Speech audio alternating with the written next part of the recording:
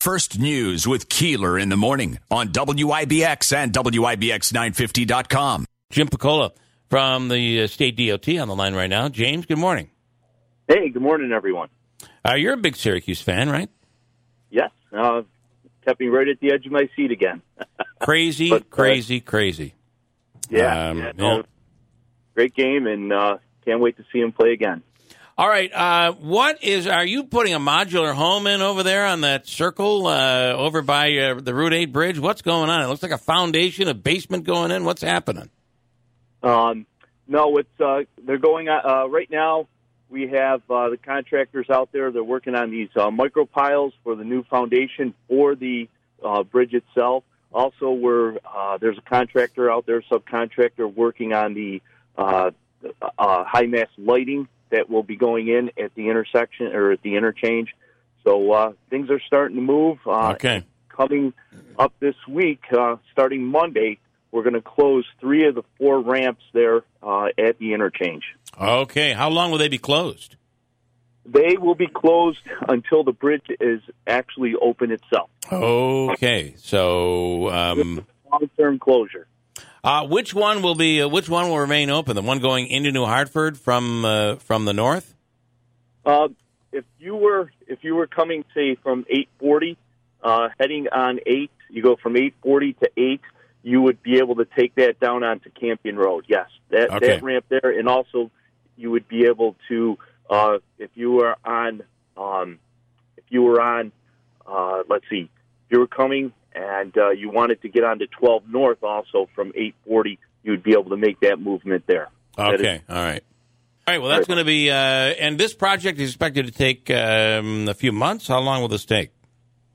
It'll be done, totally completed in the spring of next year. Okay.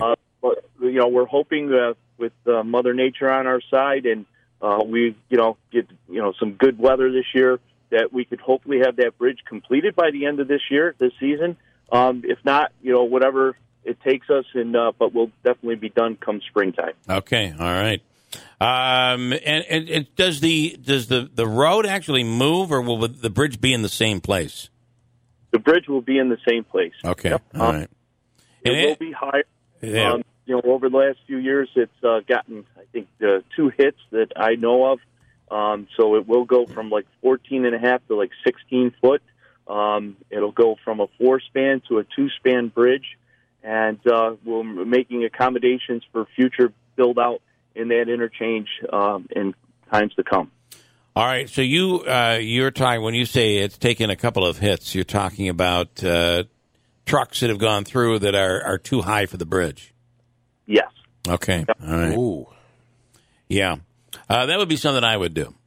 Ooh. Yeah, and that's because Jim. they, either they leave something up or what have you. It is standards and what have you, but we're going to be raising that up to 16-foot vertical. Okay. Clamp. And when you say going to 4 spans to 2, that's not lanes. That's what you explain. The piers that support the bridge itself. You'll have, if you look at it now, you have a center span, and then on each side of the roadway of 5812, you have piers on that side. We're doing away with those outside piers, and you'll just have the center pier. So you go from 4-span to 2-span. Okay, all right.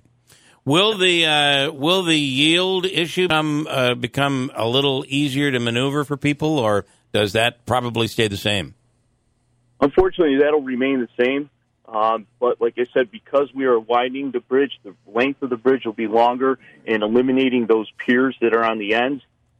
We are hoping, with future funding, that we can take care of that interchange and, correct those short weaves that you see when you drive in that. Okay, all right. Andrew. On the topic of bridges, one person called in because they knew you'd be on. Are there any plans to do a similar project to the one in Whitesboro near the Burger King there? That I think that's a ramp from Commercial Drive going down to Oriskany Boulevard. Yeah, I haven't heard anything on that yet, Andrew. But as things develop, we'll let you know. All right. Okay. You're the man. And then downtown Utica is obviously on a lot of people's minds. Things really progressing down there. Yes. our contractor is finishing up the 5S project.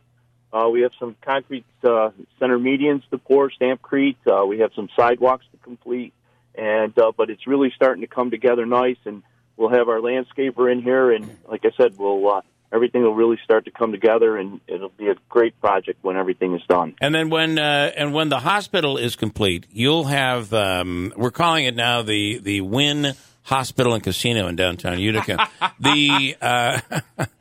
I heard slot that. machines right in the lobby. I heard that yesterday. Yeah. You'll have work to do to connect everything, or will that all just happen as part of the construction? That's anything that takes place will be done by the hospital along the city streets and where they connect into Oriskany 5S. That's all part of that mitigation work with the hospital. And one more thing, I know that Joe Lode was always very upset with you over the reduction in lanes as you're getting off on Broad Street on North Genesee. So if you're coming up Genesee going south from Babes in that area, and then you were to get off on Broad Street, it went from 2 lanes to 1 lane. You eliminated one of the streets. Joe's always been very critical of that, but now when you see what has been completed over there, I think I kind of like it. Yeah. It takes, before there was J Street that ran parallel to 5S. Yeah. And, it was kind of confusing, especially if you're not from the area and you haven't traveled it. Like, where do you go? Where should I be? So there was a lot of, pavement that really wasn't needed. And we feel that this is going to make a lot more sense. A lot more understanding how to drive it.